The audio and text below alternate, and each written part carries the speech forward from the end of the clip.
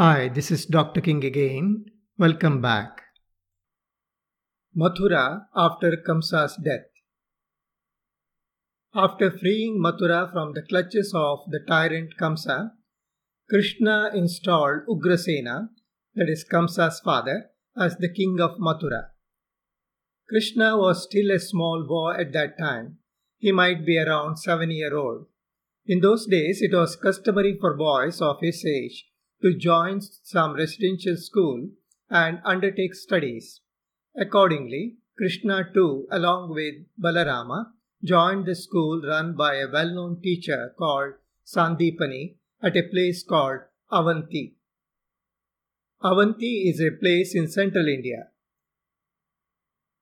If you ever visit India, the local tourist guides would show you a place which they claim was once the school where Krishna studied.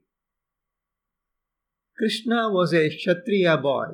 Kshatriyas are supposed to be warriors whose responsibility is to protect helpless people.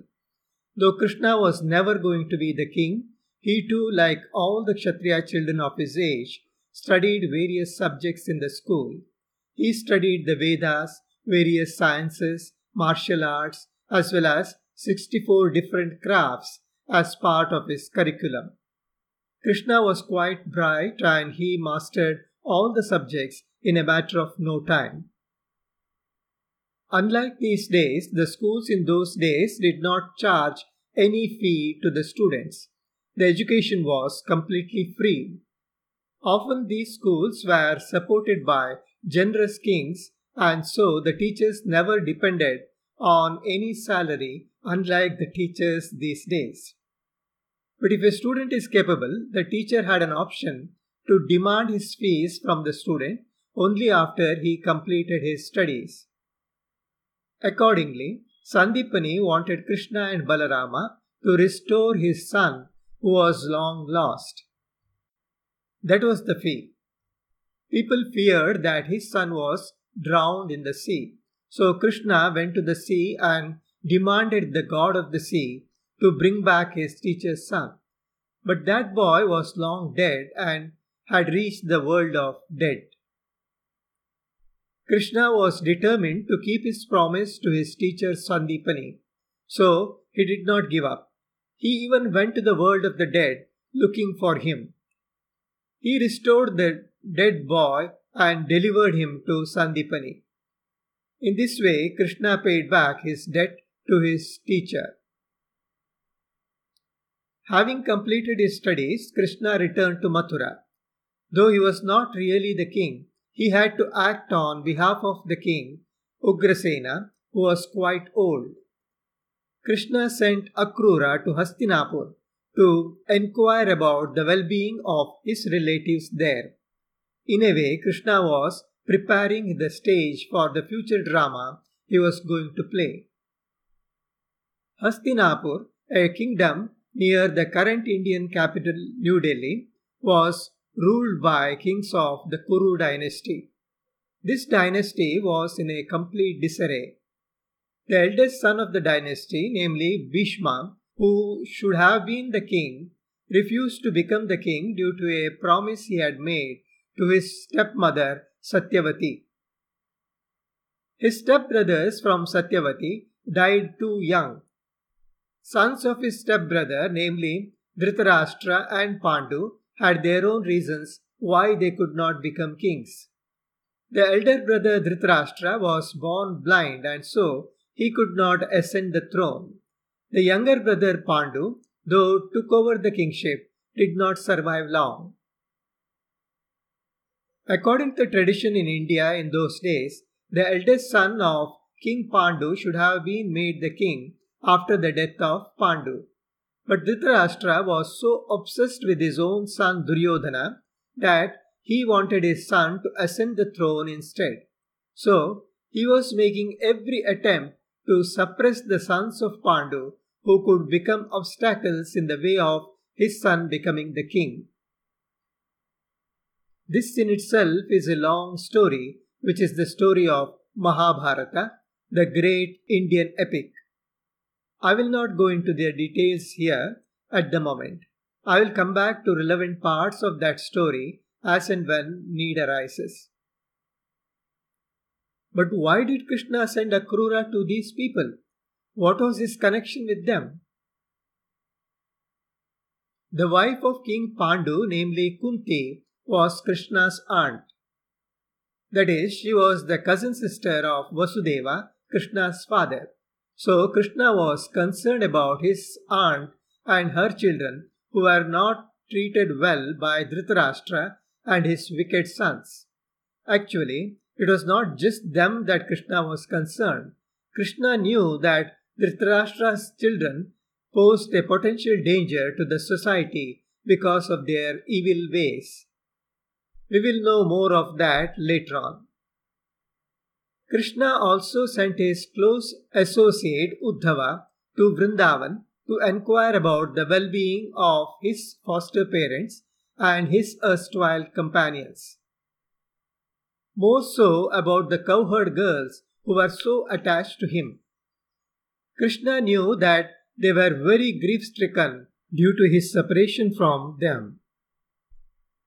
Krishna sent Uddhava with a special message for them. He asked them not to be too attached to the physical person called Krishna, but rather view him as God incarnate, who was always with them since he is omnipresent. Uddhava reached Vrindavan.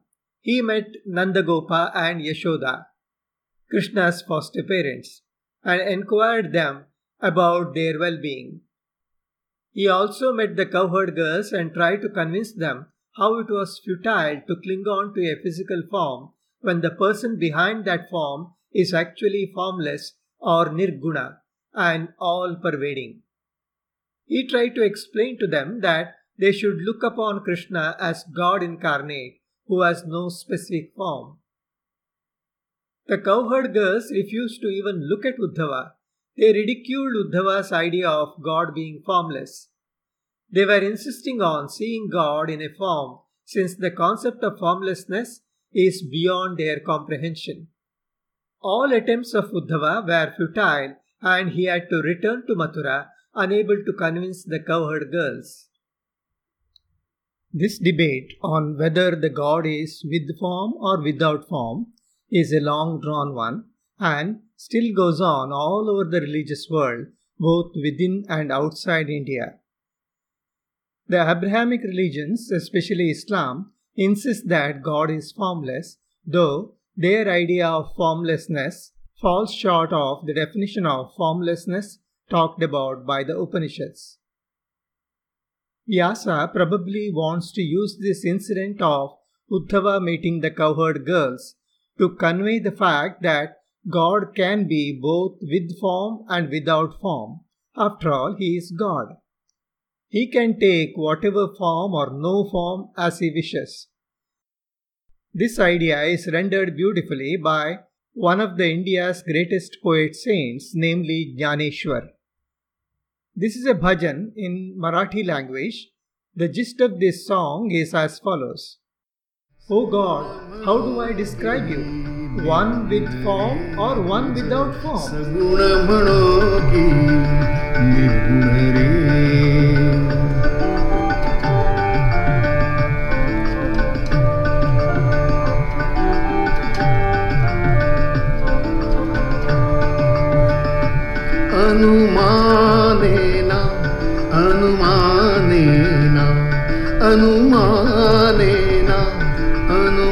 The Upanishads only describe you by the words not this, neti, neti. Neti, neti, shruti, neti, neti, mhanti govindure, govindure, mhanti govindure, tuja saguna mano ki nirguna re, tuja saguna mano ki nirguna re, guna mano ki nirguna re, tuja saguna mano ki nirguna re, तुझं सगुण म्हणो की निर्गुण रे तुझं सगुण म्हणो की निर्गुण रे. Yes, you are formless as well as with form. सगुण निर्गुण एकू गोविंद रे तुझं सगुण म्हणो की सगुण म्हणो की सगुण म्हणो की निर्गुण रे. What you heard in the background is this song rendered beautifully by popular singer Sudhir Patke. Let us get back to our Krishna story. In Mathura, new problems were brewing up. Kamsa, however wicked he was, had his own circle of admirers and friends. His own father-in-law, Jarasandha, who ruled over Magadha Empire, was quite furious about the way his son-in-law was killed by Krishna. He was waiting for an opportunity to avenge the death of Kamsa. He wanted to annihilate the entire Yadu dynasty to which Krishna belonged. So, he started amassing a huge army with the help of his friends like Shishupala, Dantavakra and so on, each one of them more wicked than the other. What happened next? Did Jarasandha really attack Krishna and his people? We will see that in the next episode. Thank you.